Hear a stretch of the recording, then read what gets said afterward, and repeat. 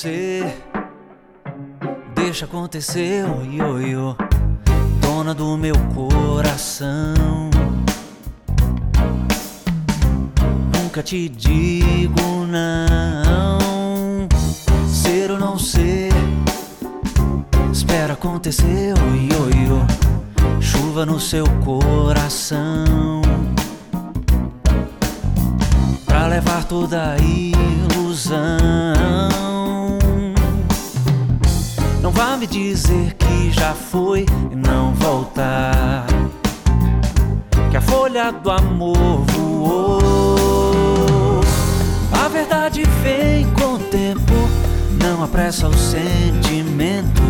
Deixa o coração falar até um dia o amor encontrar o seu momento. Deixa que é o sabor do vento, tudo toma o seu lugar.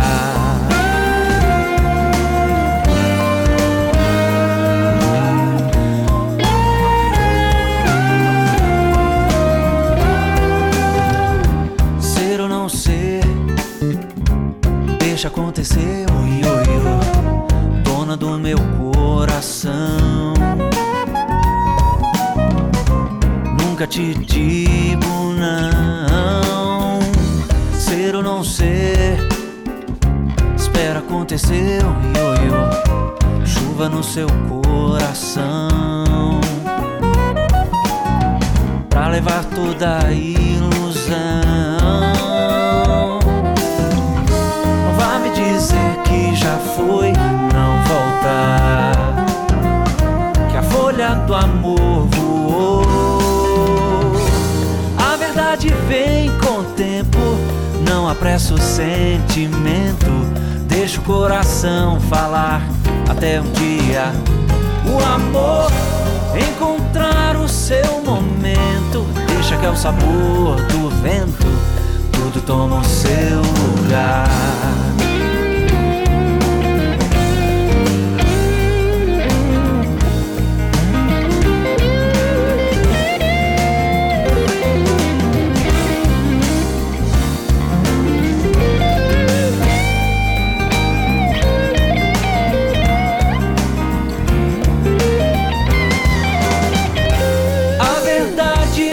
Com o tempo, não apressa o sentimento.